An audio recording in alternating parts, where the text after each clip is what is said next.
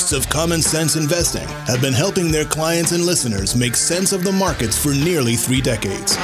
Using a conservative, diversified, value-oriented approach to investing, they strive to make you a better educated, well-informed investor. And now here's your host, Eric Whiteman. Wow, what a month it's been. Some of the stock market averages are on track to have their best month in years, which has me thinking that we might have gone a bit too far, a bit too fast here. To give you an idea, the market is currently trading at over 19 times forward earnings estimates, which according to FactSet would be higher than the 5 and 10 year average. And it's more expensive now than when stocks hit their peak back in mid-February. Seems that the market's pricing in a rapid return to normal by early next year, at least on the earnings front. And yes, that's possible, especially when you're considering the amount of fiscal and monetary stimulus that's been provided. But we still have a whole bunch of unknowns out there. I'm confident the economy is going to recover, but expectations may have gotten ahead of the tangible data here. The market typically, after a big pullback, it'll rally. And then it'll retest the lows. And I'm not saying we'll do it this time, but typically it'll retest the lows. And that rally is almost always led by small cap type stocks. In the current rally that we have, it's really been comprised of mainly 5 of the largest companies in the S&P. And you know them: Facebook, Amazon, Apple, Netflix, Google. That all makes sense. And you can throw in a few healthcare stocks too. What you'd ideally like to see is a rotation out of those types of stocks into the more cyclical stocks, the smaller caps, the financials. That'll really let you know that we're coming out of the recession. The real question is how do you as an investor navigate through all this? And I really haven't talked about the basics in a while, so I wanted to spend a few minutes on it today. The first thing I think you should do, and hopefully you've already done it, if not, we can help you with it, that's have a plan. You should always have a plan. I can't emphasize that enough. If you're building a house, well, you get blueprints.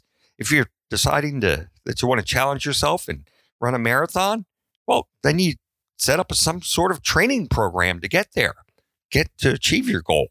If you want to retire, and I'll put retire in quotes there because retirement means so many different things to so many different people. But if you want to retire at some point, you're going to need to have a plan. The plan is really the foundation. It tells you what you need to do savings-wise, and it tells you what your investments need to do for you. Once you know this, that's when you can start to develop your asset allocation. That's how much you want in stocks, bonds, and cash. If you don't need to take a lot of risks, then you shouldn't. Most of the listeners out there, you don't need to achieve double-digit type returns to get to where you want to be. So if you can call down on the risk, well, why wouldn't you? To sum it up, have a plan. Turn the invisible into the visible. Develop a reasonable asset allocation. The real goal should be to meet or exceed that plan with the appropriate amount of risk, not just trying to outperform the market. To me, that doesn't make a whole lot of sense.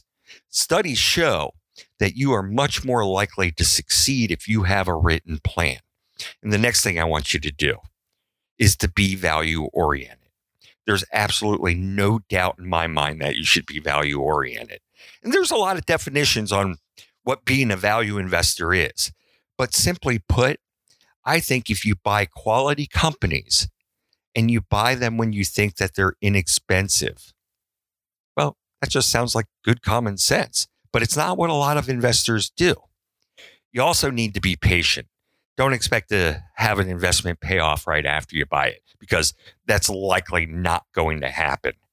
Own good companies based off the fundamentals and be patient. Those really are the 3 key things a long-term investor should do to help themselves. 1, have a plan. 2, be value-oriented. And then 3, be patient. If you can do those 3 things, I think you'll be successful over the long run. Let me give you some other thoughts too. Try and know your limits. Albert Einstein said, if you can't explain it to a 6-year-old, then you don't really understand it yourself. If you're managing your own portfolio, it's really important to know what you're good at and what you're not good at, what you understand and what you don't really understand. If you really know what you own and why you own it by doing your research and making sure it's appropriate for you, it'll give you the conviction you'll need for when the market gets sideways. Don't ever feel bad about sitting out on something that you don't understand. Getting outside your circle of competency really isn't such a great idea. I would also say that you don't want to trade. Don't get caught up in the short-term price movements. Pepsi goes up a couple of dollars one day, down a couple of dollars the next day. That doesn't mean they sold more Pepsi one day and less Pepsi the next.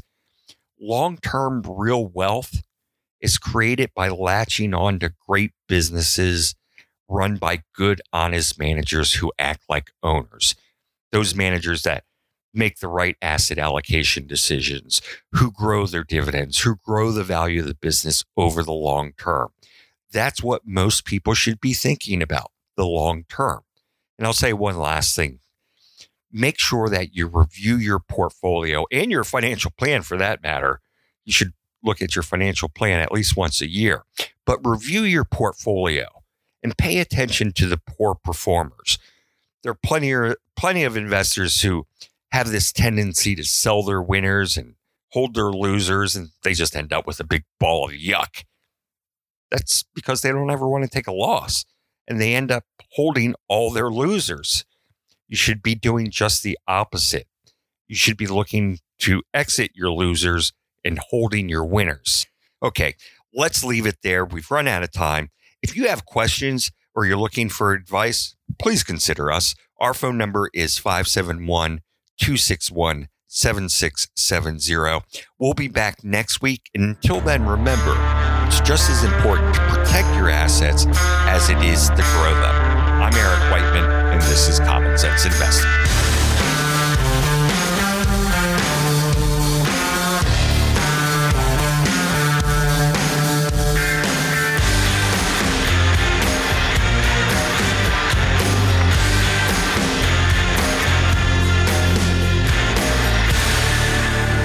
Okay, you've listened to the show. Now it's time for the really good stuff. So listen up. It's the disclosures. The things I talked about during the show, well, they're just my opinion and may or may not necessarily be those of the XML Financial Group. Don't construe this as personalized advice or a solicitation to buy or sell a security. No. You should consult your own financial advisor to see if it's appropriate for you. It's also not a substitute for tax or legal advice. I'd suggest you get someone who's qualified in these areas so you can get the advice you deserve. When you're talking about asset allocation, diversification, rebalancing, they don't guarantee better results and they don't eliminate the risk of losses. In investing, there are no guarantees. Just because you use these strategies doesn't mean you'll outperform someone or something who doesn't. XML Financial LLC is an independent registered investment advisor.